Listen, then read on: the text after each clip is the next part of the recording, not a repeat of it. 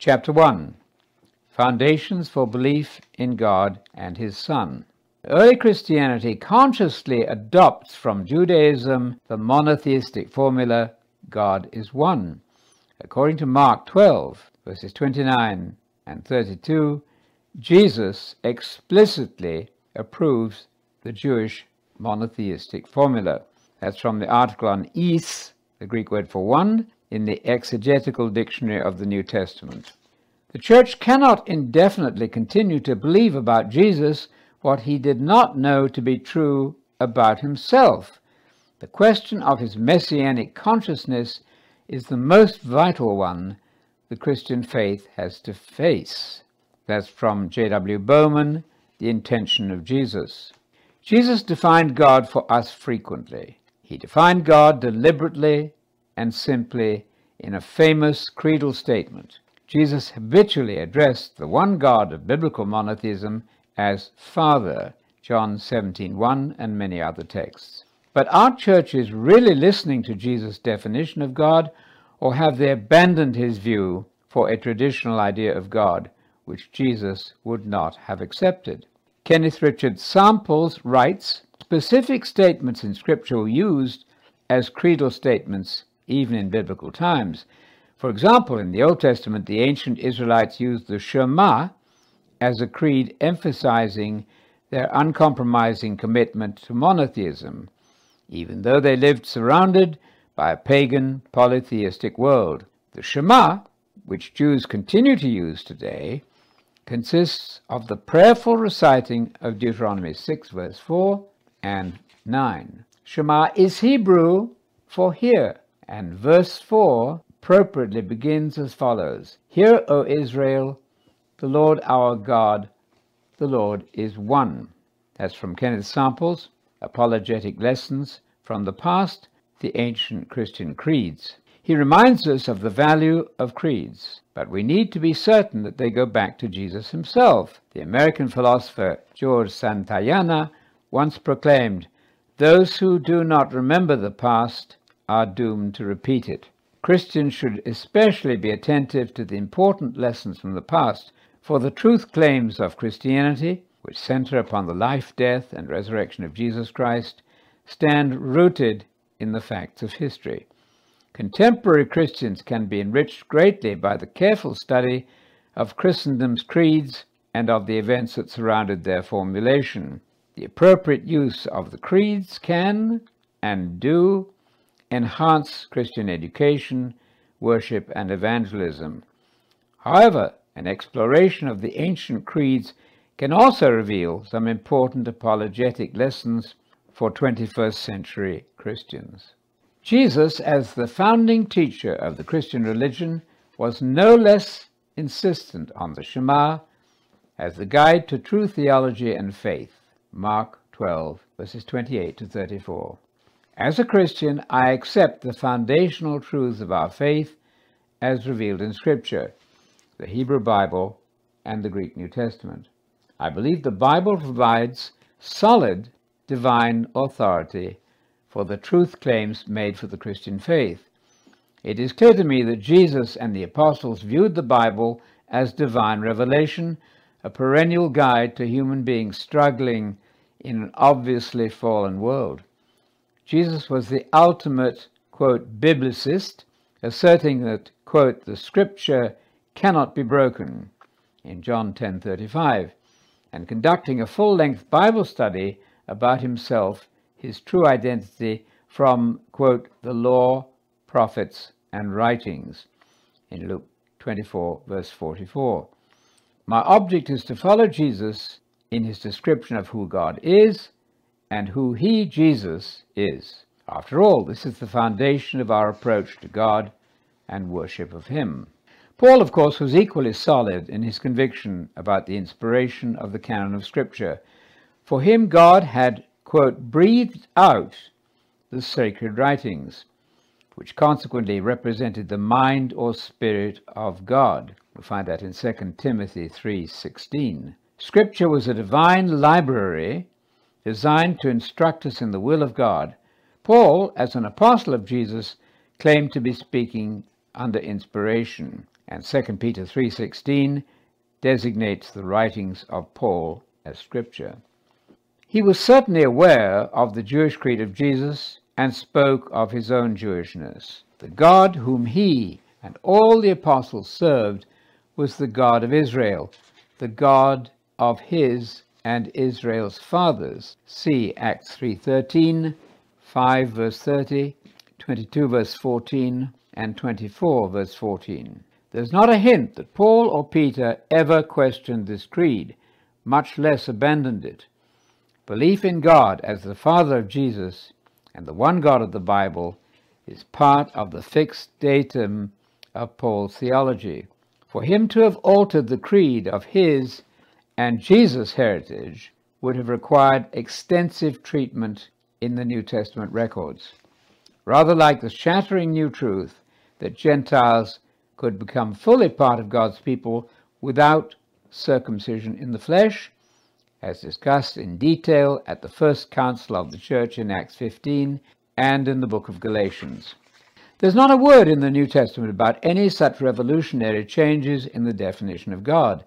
There's nothing in the recorded ministry of Paul which points to a new definition of who the God of Israel and thus of Christians is. I'm alarmed at the hostility encountered by anyone questioning the dogma of the triune God. Instead of the Protestant principle of free and independent inquiry, there reigns a frightening atmosphere of anger and indignation that anyone might suggest that Jesus was not a Trinitarian. Have we forgotten that our Savior was a Jew? Have we taken seriously Jesus' lesson that violence is unthinkable, that reasoned persuasion is the apostolic method for teaching truth, that the use of force to compel conformity in matters of doctrine is a rejection of Christianity at its heart? A recent experience involved me in a conversation with a Calvinist pastor. His approach to me on the question of defining God was fierce and condemning. The awful word heretic was used freely, and the accusation was that I and my family were not Christian in any sense. We were worshipping a strange God. The discussion was a frightening reminder of the dreadful events of the 16th century, when Protestant leader John Calvin set his heart on the destruction of a young biblical scholar, Michael Servetus, simply because the latter could not accept that God was a Trinity and objected to infant baptism.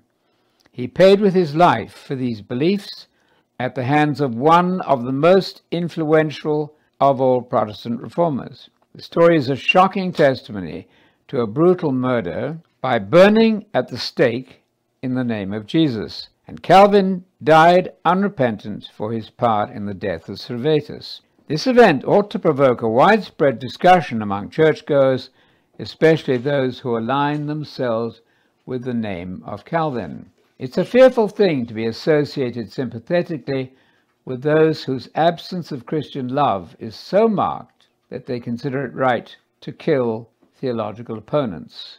Well did the Dean of Canterbury, F.W. Farrar, write in 1897, Renée, Duchess of Ferrara, daughter of Louis XII, was a thoughtful and pious princess and a warm admirer of Calvin. In a letter to the great reformer of Geneva, she made the wise remark that David's example in hating his enemies is not applicable to us. It might have been supposed that Calvin would at once have endorsed a sentiment which only echoed the teaching of Christ, where he said, I say to you, love your enemies, bless those who curse you, pray for those who despitefully use you and persecute you. But Calvin was shocked by the remark of the Duchess. He curtly and sternly answered her that, quote, such a gloss would upset all Scripture, that even in his hatred, David is an example to us and a type of Christ. Should we presume to set ourselves up as superior to Christ in sweetness and humanity? The princess was wholly right, and the theologian disastrously in the wrong. It would have been better if Calvin, had he more truly understood the teaching of Christ. Had he done so, he would have been saved from the worst errors of his life the burning of Servetus, the recommendation of persecution to the Protector Somerset, and the omission to raise his voice in aid of the miserable and exiled congregation of John à Lascaux.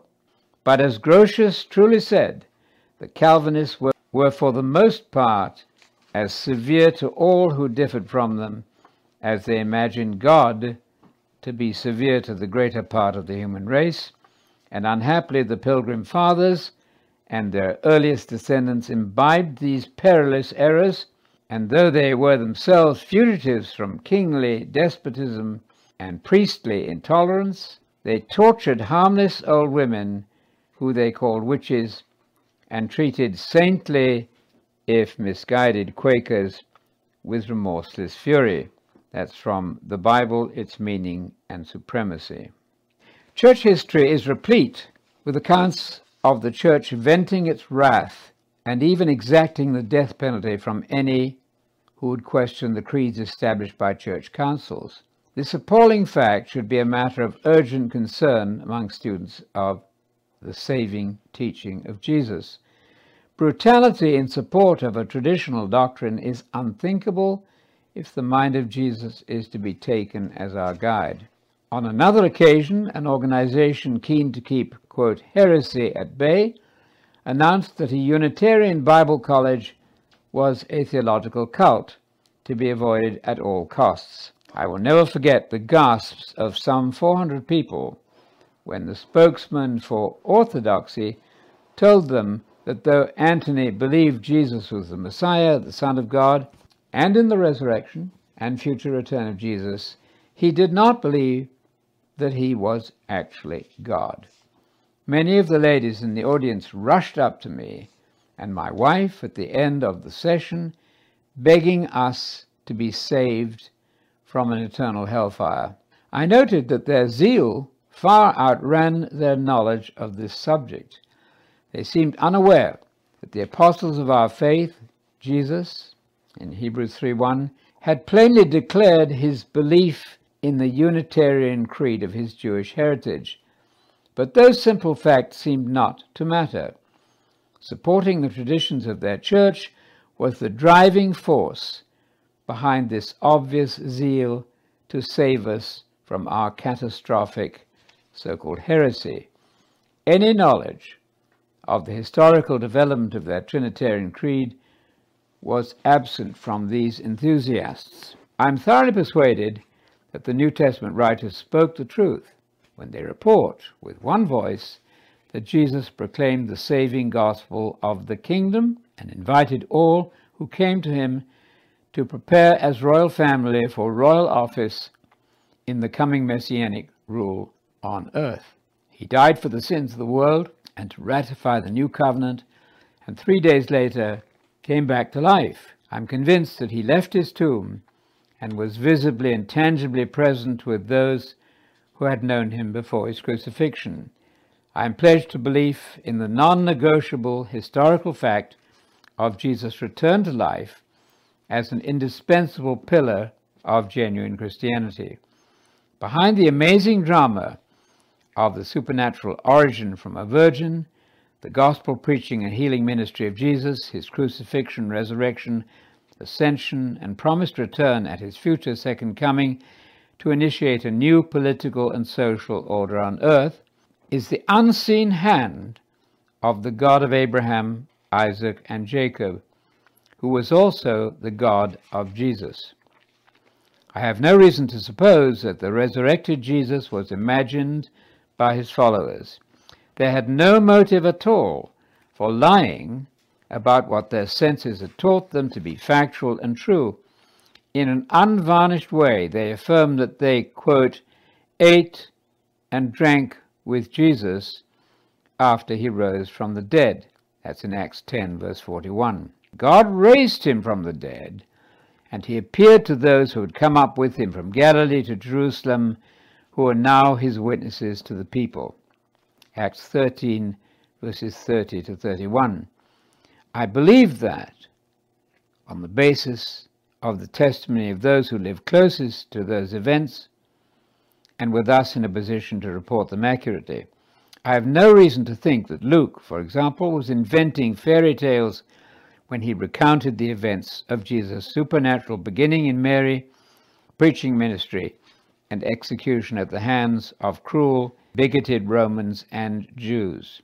Luke has been proven over and over again to be well informed in his knowledge of history and contemporary affairs. He gives no indication that he has abandoned his attention to report historical events or drifted off into mythology when he tells us that the resurrected Jesus delivered a 6-week course of instruction on the kingdom of God to his chosen students. Acts 1, verse 3. Jesus certainly did not set a time limit for the coming of the kingdom. On one occasion, he spoke of his followers seeing the kingdom before they died, and this prediction was fulfilled in the vision, Matthew 17:9, of the kingdom. Peter explained later that the transfiguration event was a vision of the future kingdom, the parousia, the second coming. You'll find that in 2 Peter 1:16-18. When Jesus spoke of this generation, before all the events of his prophetic discourse were fulfilled, he referred not to a period of 70 years, much less to a period of 40 years, beginning in 1948. Generation, in Mark 13:30, here has the sense of present evil society. Brood, compare Psalm 24, verse 6, Luke 16, verse 8, Acts 2, verse 40, and Mark 8:38, which will continue until Jesus introduces the future age of the kingdom of God on earth. Jesus made it quite clear that fixing a time for the kingdom is impossible. He stated that clearly in Mark 13, verse 32, and Acts 1, verse 7. The New Testament also speaks of the second coming, quote, after a long time. You'll find that in Matthew 25, verse 19, and Luke 20, verse 9. The kingdom and day of the Lord is always at hand, as the prophet said, 700 years before the first coming of Jesus. You'll find that in Isaiah 13, verse 6. Paul's sermon in Pisidian Antioch presents the Christian facts in a transparently simple way, commanding our attention and belief. I find Paul here totally convincing. Not only does he believe that Jesus came back to life from death, he sees the biblical drama as centering around God and Jesus, not God and God. I quote, "From this man," that's David's descendants, "God, according to his promise, has brought to Israel a Savior, Jesus. John heralded his coming by proclaiming a baptism of repentance to all the people of Israel. And as John was completing his course, he would say, 'What do you suppose that I am? I am not he. Behold, one is coming after me. I am not worthy to unfasten the sandals of his feet. My brothers, children of the family of Abraham, and those others among you who are God-fearing, to us this word of salvation has been sent.' The inhabitants of Jerusalem and their leaders failed to recognize him, and by condemning him, they fulfilled the oracles of the prophets that are read Sabbath after Sabbath. And even though they found no ground for a death sentence, they asked Pilate to have him put to death, and when they had accomplished all that was written about him, they took him down from the tree and placed him in a tomb. But God raised him from the dead, and for many days he appeared to those who had come up with him from Galilee to Jerusalem. These are now his witnesses before the people. We ourselves are proclaiming this good news to you, that what God promised our ancestors, he has brought to fulfillment for us, their children, by raising up Jesus. As is written in the 2nd Psalm, 'You are my son, this day I have begotten you.' And as for the fact that he raised him from the dead, never to return to corruption, he declared in this way, quote, 'I shall give you the benefits assured to David.' That's why he also says in another psalm, quote, 'You will not suffer your Holy One to see corruption.' Now David, after he had served the will of God in his lifetime, fell asleep, was gathered to his ancestors, and did see corruption. But the one whom God raised up did not see corruption. You must know, my brothers, that through him forgiveness of sins is being proclaimed to you, and in regard to everything from which you could not be justified under the law of Moses, in him every believer is justified. Be careful then that what was said in the prophets not come about. Quote, "Look on, you scoffers, be amazed and disappear, for I am doing a work in your days, a work that you will never believe, even if someone tells you." That's in Acts 13, verses 23 to 41. I find Luke's and Paul's courtroom testimony style compelling and rational. I have taught the New Testament for many years in a Bible college, working through the text word by word in a classroom setting, perusing the Greek originals, consulting the best biblical scholarship available in English, French, and German. The New Testament displays those noble qualities of honesty, purity, courage, and zeal which commend themselves and win our approval in other fields of endeavor. It is, of course, eminently likely and reasonable that the great Creator would not leave his creatures in ignorance about his plan for humanity.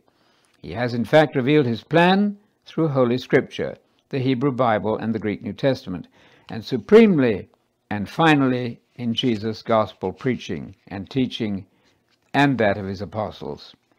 The resurrection of Jesus simply validates the whole story, putting God's own stamp of approval on the entire drama, still to be completed.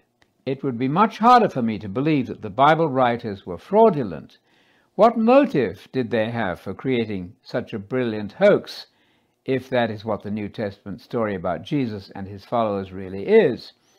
Imagine if their story was deliberately false.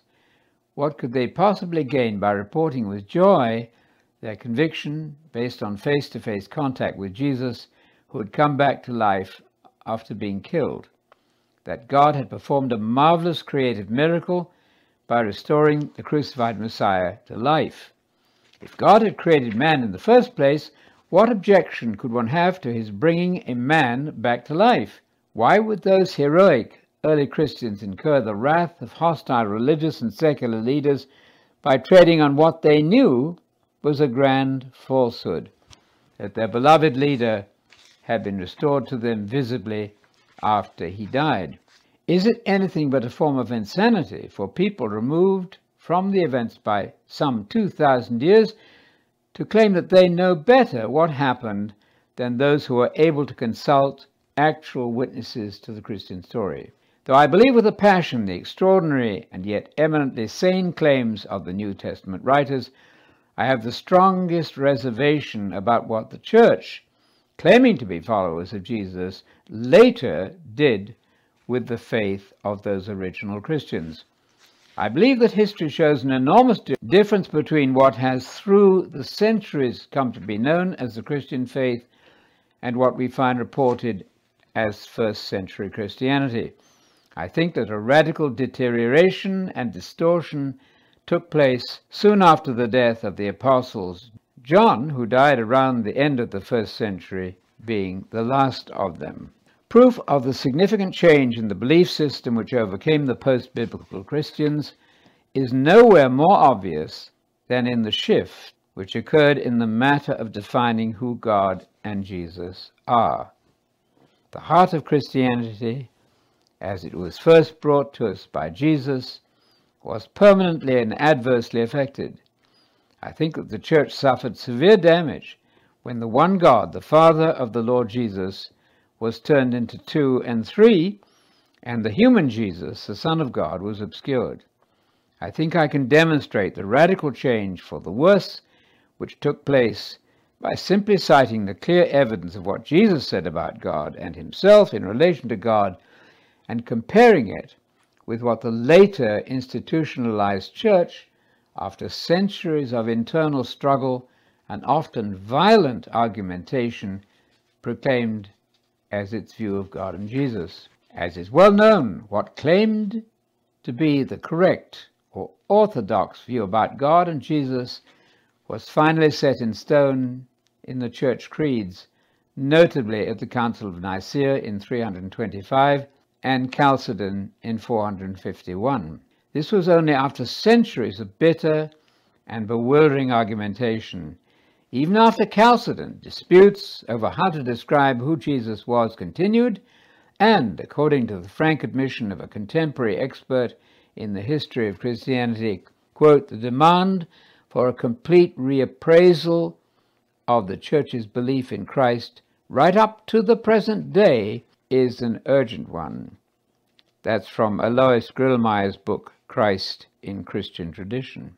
This urgent need for a reappraisal is highlighted for me in a dramatically interesting quotation from an informative book by a learned professor of systematic theology at Trinity Evangelical International University.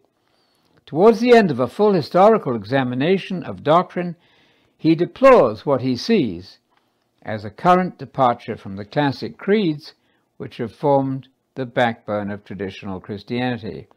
He thinks we are moving, regrettably, beyond the Council of Chalcedon, which formulated in 451 AD the famous two-nature doctrine about Jesus. In theology, we have to say that we now seem to have entered a post-Chalcedonian era. The transformation this development portends is greater than anything that has yet happened within Christianity. It can be compared only to the transition within biblical monotheism itself from the unitary monotheism of Israel to the Trinitarianism of the Council of Chalcedon. The difference is symbolized by the transition from the prayer Shema Yisrael of Deuteronomy 6:4, Hear, O Israel, the Lord our God is one Lord, to the confession of the Athanasian Creed. We worship one God in Trinity and Trinity in unity. This is a staggeringly interesting comment. The professor asks, was the transition from the personal monotheism of Israel to the tripersonal theism of Nicaea a legitimate development of Old Testament revelation? Christians affirm that it is, holding that Nicaea represents a fuller unfolding, not a distortion of the self-disclosure of the God of Israel. What strikes me as astounding in this quotation is firstly the professor's candid admission that the shift from the unitary monotheism of Jesus to the Trinitarian doctrine of Nicaea did happen and was indeed momentous. What alerts me to the risk of an uncritical acceptance of, quote, tradition for tradition's sake, what raises my suspicions and drives me to the investigation conducted in these chapters is this, that the professor has not apparently noted that Jesus was the one fully ascribing to the unitary monotheism of Israel. Jesus gave no indication that a, quote, transition to another form of, quote, monotheism is conceivable or legitimate. Indeed, how could Christians possibly imagine moving beyond the creed which Jesus stated to be the heart and core of the true knowledge of God? The professor I quoted appears to ask the question whether it's permissible to abandon what Jesus taught about God, about Jesus' theology. He seems untroubled that we have in fact moved away from the theology of Jesus. He seems not to be concerned that Jesus spoke of the Lord our God, the God, that is, of Israel, who is definitely not a triune God. The question raised by Professor Brown provides the thesis of my inquiry. My findings may cause something of an uproar, but if they do, I think a good purpose may be served. I will argue that any failure to listen to Jesus as our rabbi is perilous. His teachings are laced with warnings that his words are to be heeded. To an alarming degree, I believe churchgoers are approaching faith mindlessly, blithely unaware of where their beliefs come from. In that condition, I fear they may be wide open to deception, and deception must be avoided at all costs, and, quote, the love of the truth for salvation, 2 Thessalonians 2 verse 10, promoted as the first priority in the Christian life. If bumper stickers on cars are to identify their drivers as those who have got Jesus, should we not be absolutely certain that in fact they have not drifted away from the actual Shema reciting Messiah Jesus of the first century? Historical background. The church-going public seems little interested in the history of dogma, and they are prone to misinformation in that vacuum of information. Even the history of the development of the Trinitarian concept of God has been misrepresented. This raises my suspicions, as well as confirming my belief that both Jesus and Paul spoke prophetically when they warned about coming apostasy from the faith. Jesus, understanding human nature as well as the cunning of Satan, as he did, wondered if the true faith would manage to exist up to the time of his future return. Luke 18, verse 8. Paul spoke of original truth being replaced by imaginative fictions masquerading as Christianity, of the popular clamor for, quote, heaping up teachers who preach to people not truth, but what they want to hear, 2 Timothy 4, 3-4. What if those predictions have been realized? The fudging of historical fact does not convince me of the objectivity of some authorities in their approach to the truth of our controversial subject. R.P.C. Hansen, a leading expert on the development of doctrine, deplores the travesty which goes under the guise of a true account of how the traditional doctrine of God was developed. Professor Hansen rehearses the well-known battle over God and over orthodoxy. I quote, "The version connected with the Arian controversy, which lasted from 318 to 381, to be found until very recently in virtually all the textbooks, runs something like this. In the year 318, a presbyter called Arius was rebuked by his bishop, Alexander of Alexandria, for teaching erroneous doctrine concerning the divinity of Christ, to the effect that Christ was a created and inferior God. When the controversy spread, because Arius was supported by wicked and designing bishops such as Eusebius of Nicomedia and his namesake of Caesarea, the Emperor Constantine called a general council at Nicaea, which drew up a creed which intended to suppress Arianism and finish the controversy. But owing to the crafty political and ecclesiastical engineering of the Arians, this pious design was frustrated. Supporters of the orthodox point of view, such as Athanasius of Alexandria, Eustathius of Antioch, and later Paul of Constantinople, were deposed from their sees on trumped-up charges and sent into exile. But Athanasius resolutely and courageously sustained the battle for Trinitarian orthodoxy, almost alone, until, in the later stages of the controversy, he was joined by other standard-bearers of orthodoxy, such as Hilary of Poitiers, Pope Damasus, and the three Cappadocians, Basil of Caesarea, Gregory of Nazianzus, and Gregory of Nyssa. Ultimately, by the aid of the Emperor Theodosius, right prevailed, the forces of error and wickedness represented by the Arians were defeated and crushed, and the formulation of Constantinople in 381 of the revised Nicene Creed, 325 AD, crowned the triumph of the true faith. This conventional account of the controversy, which stems originally from the version given of it by the victorious party, is now recognized by a large number of scholars to be a complete travesty. At the beginning of the controversy, nobody knew the right answer. Professor Karen Armstrong makes the same telling point.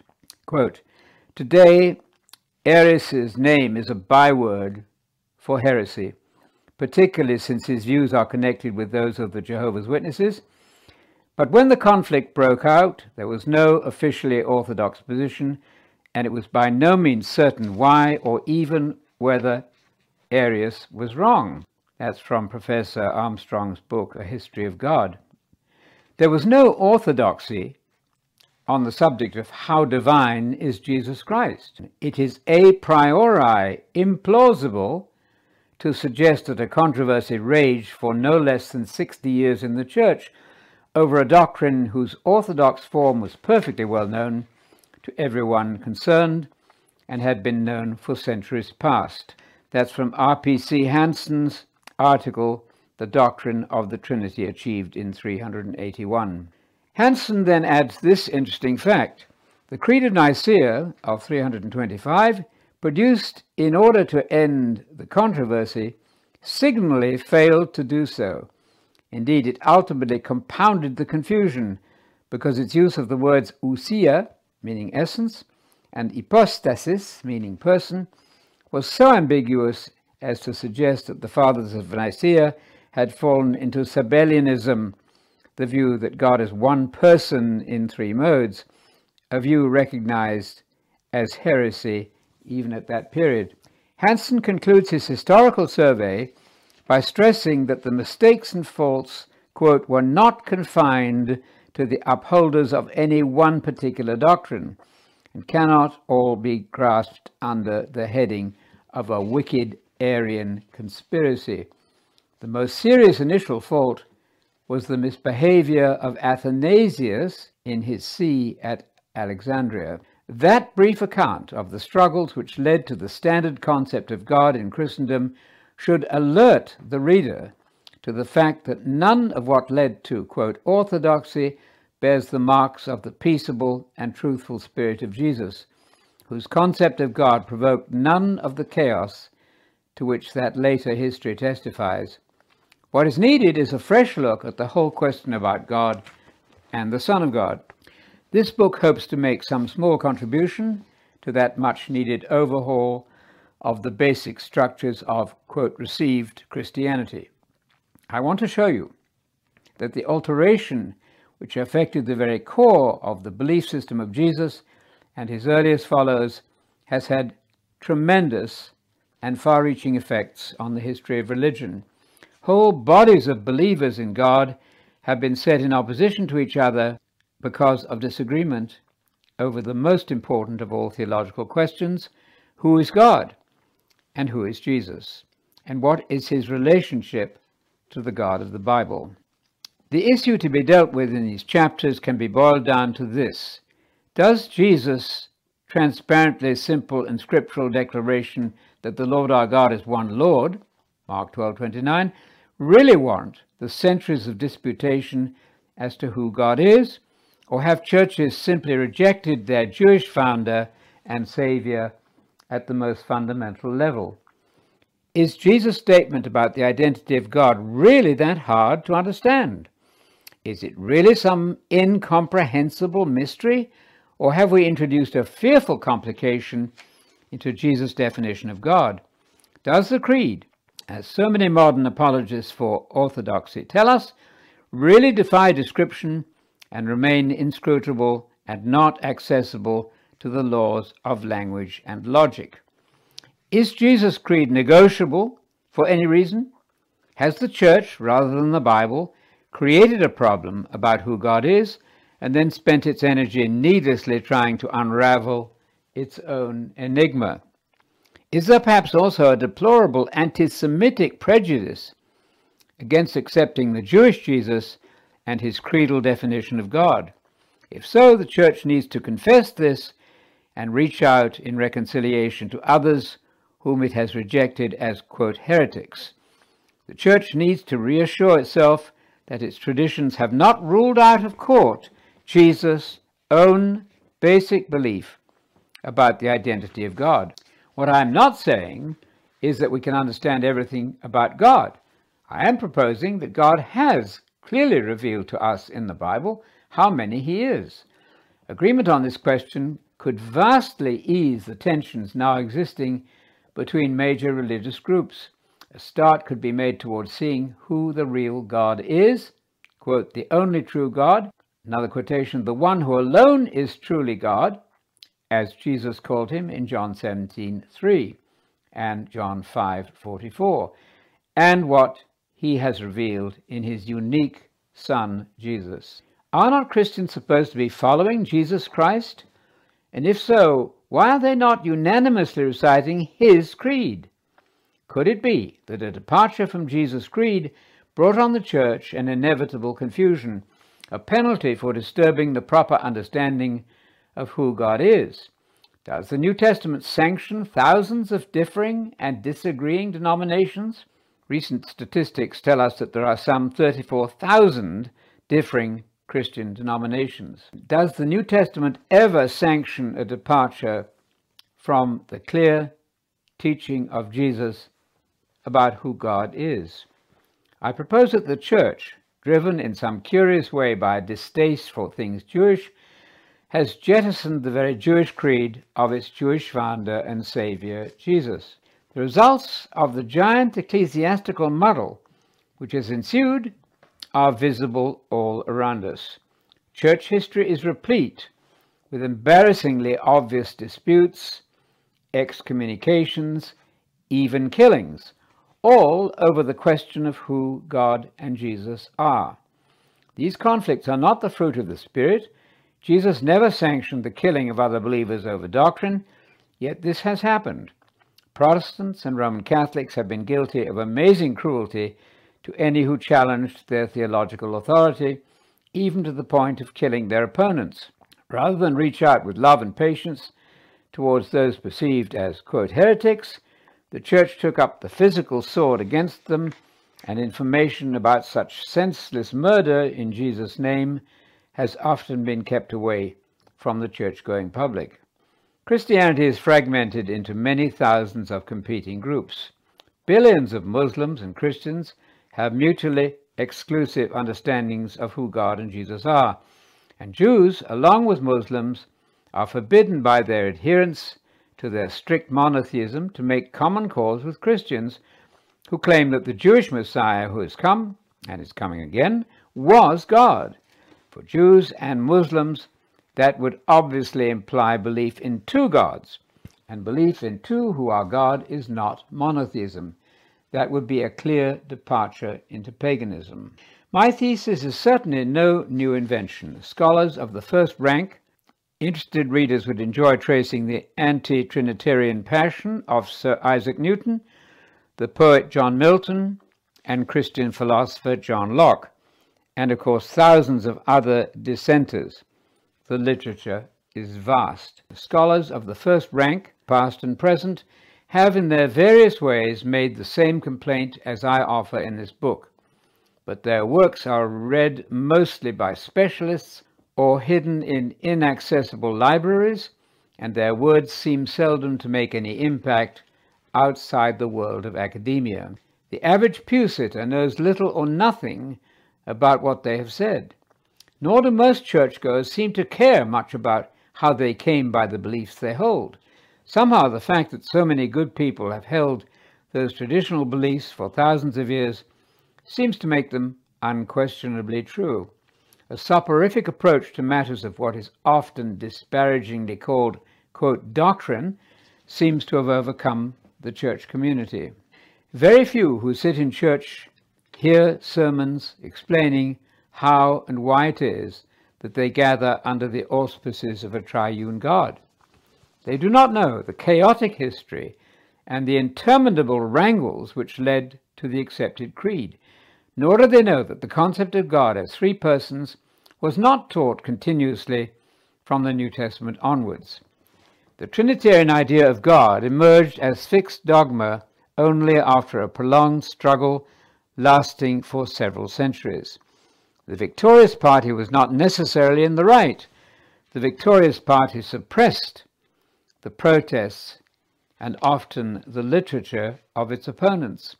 The question about who God is ought at least to be open for reasoned discussion on the basis of biblical and historical facts. Those who know that God demands that we love him with all our minds and strength should feel the need to be informed. To do less is to risk being deceived. At present, most of those who profess and call themselves Christians are in the habit of saying that Jesus Christ is God. This is the current opinion. It is taught by the Church. It is laid down in the creeds. But if you come to examine the average Englishman, you will find that he holds this opinion in a rather vague and loose sort of way. He has not thought out exactly what he means by it, nor considered just what it involves. If you asked him whether God is our Heavenly Father, he would almost certainly answer yes. If you then asked him, well then, is Jesus Christ our Heavenly Father? He would certainly say no. But if you went on, are there then two gods? He would entirely repudiate the suggestion, so that he carries about with him in his mind these four propositions. 1. Jesus Christ is God. 2. God is our Heavenly Father. 3. Jesus Christ is not our Heavenly Father. And 4. There are not two gods. Yet he has never considered how to reconcile these four separate opinions of his together. It has probably not occurred to him that they are inconsistent with one another. The average Englishman has not troubled himself with the matter. That's from Richard Armstrong's book, The Trinity and the Incarnation. The inconsistency and contradiction involved in the view of many believers suggests that something has gone awry at the basic level of defining God and Jesus. Tradition as a danger. Jesus warned almost daily about the dangers of ecclesiastical traditions. He knew how easily they can pose a threat to divine revelation in Scripture. Jesus observed that God, his Father, was seeking men and women to worship him within a framework of spirit and truth. Those who worship him must worship him in spirit and in truth. John 4:24. This would mean that acceptable service of God must be informed by revealed truth and not be marred and rendered ineffective by untrue tradition, however hallowed and cherished. A wise scholar, the late Professor F.F. Bruce, observed this in correspondence with me many years ago. People who adhere to belief in the Bible only, as they believe, often adhere, in fact, to a traditional school of interpretation of sola scriptura. Evangelical Protestants can be as much servants of tradition as Roman Catholics or Greek Orthodox, only they don't realize it's tradition. That's from a letter of F.F. Bruce in June of 1981. Being an evangelical, quote, born-again Christian is in itself no guarantee that one has learned the Christian faith from the Bible rather than traditions imposed on the Bible. Surprisingly, it seldom seems to occur to faithful members of the churches that their own fundamental taken-for-granteds may be entirely at odds with the teaching of the one whom they claim as the pioneer and originator of their faith, the Messiah Jesus. That striking mismatch between Jesus' definition of who God is and the almost universal definition of God on the books of mainline Christianity should be a matter of concern for all who claim that the Bible is the only ultimate standard for believers. I'm confident that a glaring difference in the definition of the deity authorized by Jesus and the definition acquired by church members today is demonstrable. The facts are not very complicated, though the introduction of alien views of God and his Son has made them appear dauntingly complex. There's been a massive departure from the, quote, simplicity presented by Jesus himself. His creed, his definition of the true God, is lucidly simple.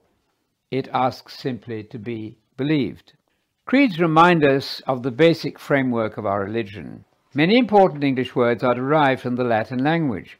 This is particularly true of theological terms because the ecclesiastical language of Western Christendom was exclusively Latin for more than 1,000 years.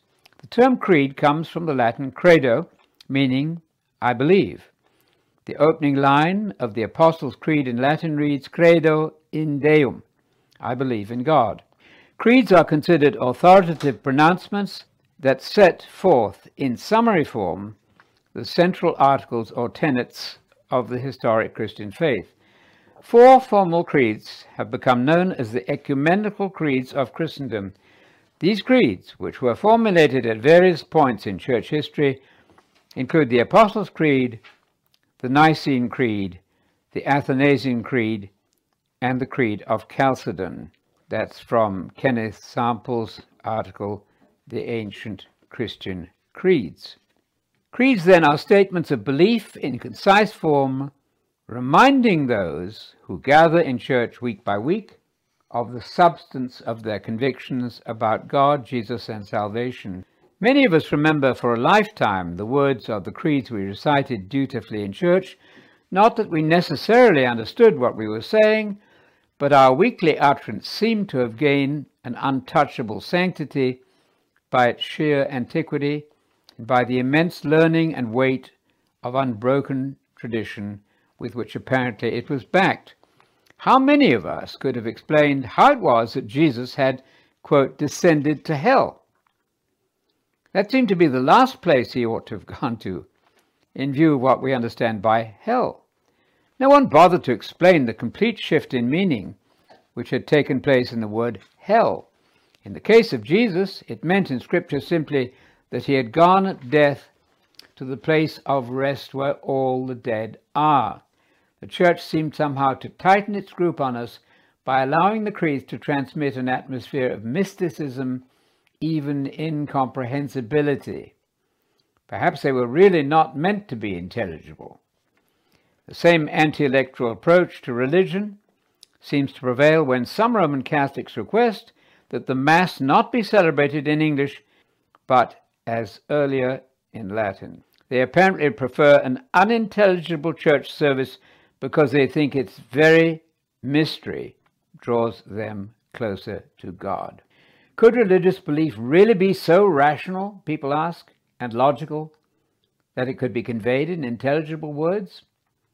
On the other hand, Jesus seemed to reason and dispute in a tight logical fashion as he sought to defend his claims against fierce opposition. Jesus obviously argued from the Old Testament, the Bible of his time. Would not a Christian do the same thing, adding the New Testament scriptures to his source of divine information? And if he claimed to believe in scriptural words understood in their normal, logical, and grammatical sense, would it not be rather suspect to hear theologians telling us that language is inadequate to explain the mystery of the Trinity?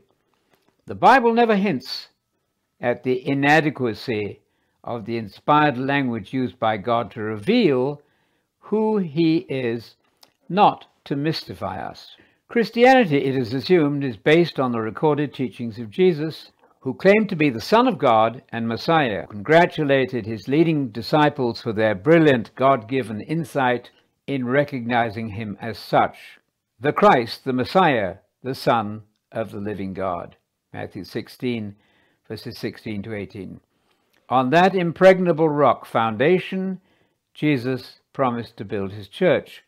He thus provided the central basis for sound views of who he was, guarding against the ever-present threat of rival Jesuses, distortions of his true identity, or of other claimants to religious devotion. The New Testament world of thought may well seem strange to us in the 21st century. Do we still view the battle for truth as a constant life and death struggle? Jesus and Paul obviously did. Neither Jesus nor Paul was advocating just good morals or a refined humanism. People are not persecuted and hounded for such programs. Jesus warned his followers that they would have to take up their cross daily, and he meant the cross of crucifixion. They would have to expect opposition from, quote, the establishment, which had proven so intractably hostile to him as the Messiah of Israel. Most startling of all, Jesus foresaw the worst form of persecution arising from a religious quarter. I quote, "The time will come when anyone who kills you, disciples of mine, will think they are doing a holy service for God. John 16, verse 2. Such a situation can arise only if a huge deception of religious people has occurred. Jesus, the Messiah and Son of God. Our New Testament records report unanimously that Jesus claimed before his followers, as well as before Jewish officials at his trial, to be the Messiah promised by his own Hebrew heritage in the Hebrew Bible. Jesus defined Messiah from that library of writings we call the Old Testament, whose limits Jesus defined precisely as, quote, the law, prophets, and the writings, Luke 24:44. These precious documents had promised from the beginning that a unique Savior, King and final prophet would be born to Israel.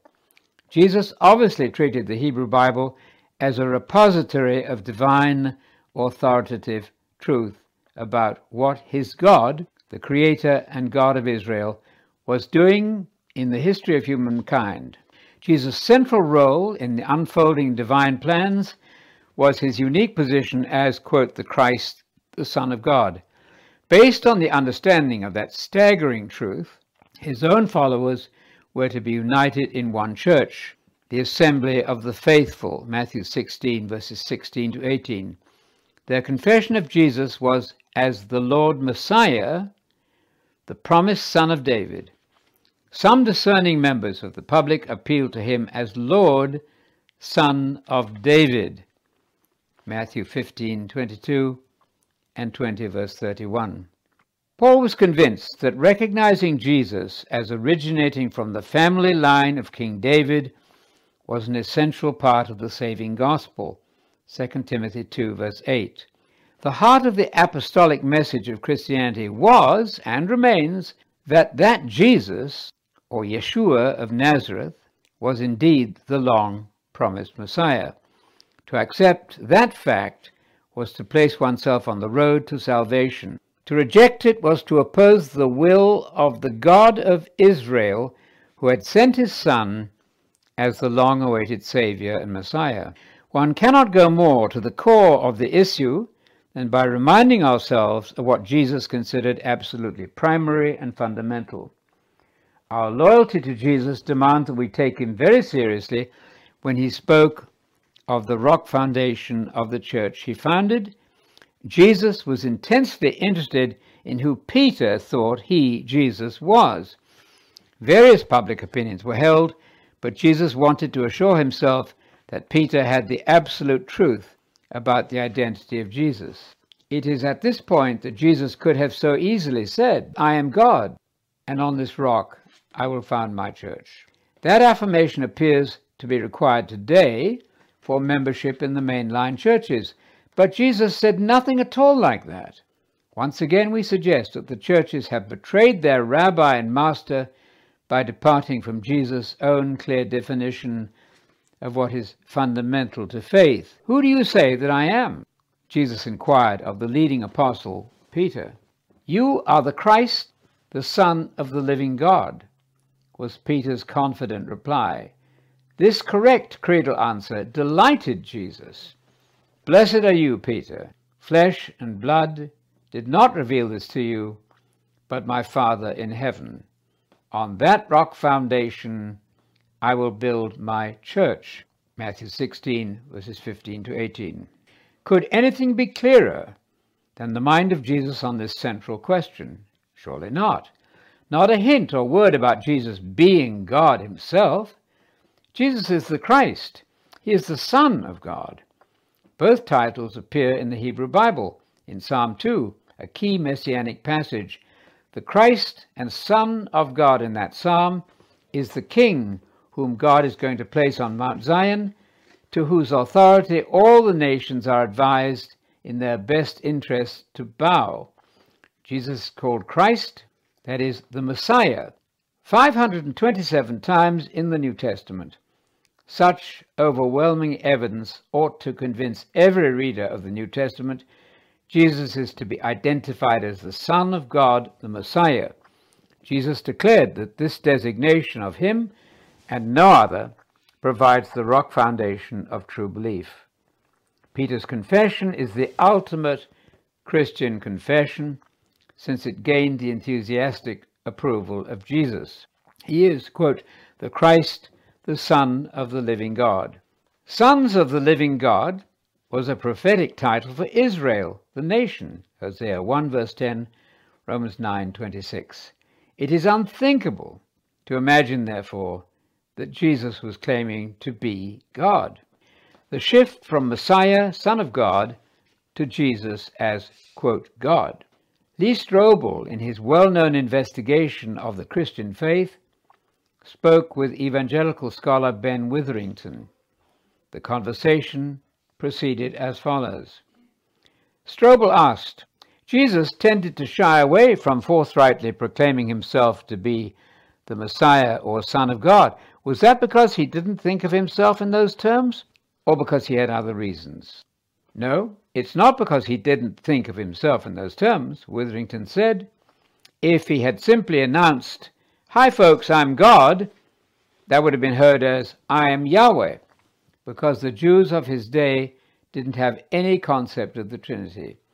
They only knew of God the Father, whom they called Yahweh, and not God the Son or God the Holy Spirit. Two comments are necessary. Yes, Jesus exercised a restraint before the public about his identity as the Messiah. It was a politically charged title. The New Testament nowhere downplays the political role of the Messiah as God's commissioned agent for establishing a new political order on earth at the second coming. Jesus, in fact, stated that the gift of royal position in the coming kingdom was the heart of the new covenant, Matthew 19:28 and Luke 22:28-30, where the promise of royal office is covenanted to the disciples. Jesus left not a shadow of doubt in the minds of his chosen followers about who he was. We have just seen that Jesus viewed the understanding of him as the Christ, the Son of God, as the essential basis of the Christian faith, the rock creed. Peter was warmly congratulated by Jesus for his insight.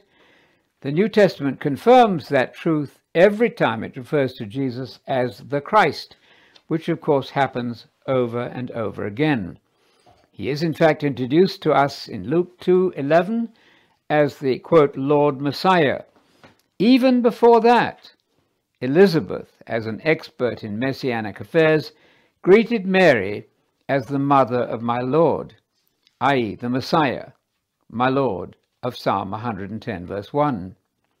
Secondly, Witherington concedes that belief that Jesus is God, a member of the Trinity, is impossible according to the records of Jesus' teaching. He is absolutely right when he states that if Jesus had said, "I am God," he would have meant, "I am Yahweh, the God of Israel." The claim to be the God of Israel would have been nonsensical. No Jew could possibly have understood it, much less accepted it as true. Nor did Jesus believe he was Yahweh. He claimed to be Yahweh's son.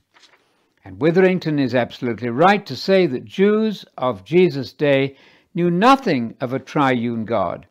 Such a concept would have been a radical and shocking idea, even a blasphemous innovation. This is essential background information and fact as we proceed with our investigation. Who then did Jesus think was God? Jesus himself claimed in conversation with a Jew, as we are going to see in detail, that he subscribed to the Jewish unitary monotheistic creed, the Shema, the Hear, O Israel, of Deuteronomy 6, verses 4 and 5. The Shema proclaimed that God is one person. That really settles the whole issue we're discussing. Jesus is on record as reciting and affirming that strictly monotheistic creed of the Jews. Mark 12:28-34. He also said that salvation is of the Jews, and we Jews, Jesus said, know whom we worship. John 4:22. And everyone should know that it was not a triune God. Jesus invariably identified his Father with his own God and that of the Jews. Quotation, "If I glorify myself, my glory is nothing. It is my Father who glorifies me, of whom you say, he is your God." John 8:54. Amen indeed to Witherington's correct statement. The Jews of Jesus' day didn't have any concept of the Trinity, but neither did Jesus. He believed exactly the same as his colleague Jews about the central affirmation of Judaism that God is a single person. The creed of Jesus ought to be the creed of the Church. That it is not should be cause for alarm. Jesus was a Unitarian, believing that God the Father alone was truly God. John 17, verse 3. The issue is very clear. How faithfully has Jesus' understanding of God and of himself as the Messiah been relayed to us over the many centuries since Peter uttered his historic words about the critically important identity of Jesus as Christ and Son of God, Matthew 16:16-18. I want to propose that essential elements of that rock foundation of truth have been lost to churches. The transmission of the most central of all spiritual information, the identity of God as Jesus defined him, and Jesus' own identity, has suffered a subtle and amazing distortion. And this distortion of original truth was well underway as early as the middle of the 2nd century, a little over 100 years after the death of Jesus. Earlier, the apostles had battled hard against the various counter-ideas which threatened to obscure who God and Jesus are.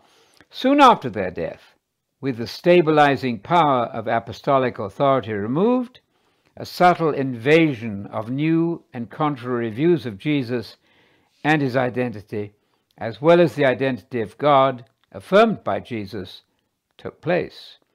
The Son of David, God's unique Son, was strangely replaced by a foreign Gentile God. The result of that later theological thinking, enshrined in the creeds, continued to hold sway over the minds of countless dedicated churchgoers. They are mostly unaware of the shift in understanding at the heart of the faith which has taken place. They have been persuaded in large numbers to believe that the New Testaments they carry to church, containing the very teachings of Jesus and his agents, the apostles, are the same teachings as they have learned in church. I think that assumption needs to be challenged in the interests of plain honesty, as well as the need for us all to share the mind of Christ. I propose that the foundational belief of all true religion has been shifted off base by post-biblical church authorities who actually refused the creed which Jesus had declared the most important spiritual truth of all. A whole school of professional opinion, remarkably confirmed by leading British and German Bible specialists of current times, backs my central thesis that what we now have as the faith is, in important respects, quite unlike the faith known to Jesus. We are urged to embrace the faith which Jesus' half-brother Jude was so keen to preserve. The faithful are to cling tenaciously to original Christianity in the face of opposition which, within the 1st century, was attempting to undermine, quote, the faith once and for all delivered to the holy people. Jude, verse 3. The challenge of discipleship. If you're prepared to accept the New Testament records as a faithful account of the teachings of the Jesus of history, Jesus of Nazareth, are you willing to search out Jesus' view of the authentic Orthodox Creed? Does our acceptance of Jesus as Lord extend to a willingness on our part to accept and embrace with enthusiasm Jesus' teaching about who God is? That would not seem to be unreasonable, unless, of course, we invest in the church, the right to supersede the opinions of Jesus. That could not be, you may say. But don't be too sure that such a transference of authority from Jesus to church has not in fact occurred. It may be easier for Protestants to see this obvious transfer in the Roman Catholic Church, but has it happened in their own circles too? It is safer to inquire of the original documents themselves, which are now so readily available to us. Calling Jesus Lord presumably means believing and obeying his teachings, especially in the matter of the central creed which defines God. Calling Jesus Messiah, my Lord, the Lord Jesus Christ, or our Lord Jesus Christ, is obviously the practice of early apostolic Christianity. It is universally attested in our New Testament. Calling him the Lord God, our Lord God, or your Lord God, is unknown to our New Testament. Lord God, the Lord our God, or the Almighty, are biblical titles reserved exclusively for the Father of Jesus and are never used for Jesus. This fact arises from the fundamental creed of Jesus and Israel that God is one single person, designated the God, or Theos, not less than 1,317 times in the New Testament. The article in Greek points to the one God recognized by the writer and those he writes to. Obviously, the Son, who is another person, could not possibly also be the Almighty Lord God. A catastrophic departure into polytheism would be unavoidable. That would amount to two gods.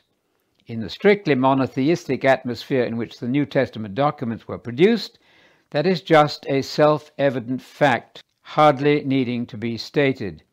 Today, however, with the crushing weight of church tradition bearing down on us, we need to look again at how Jesus described the God whom he loved and served.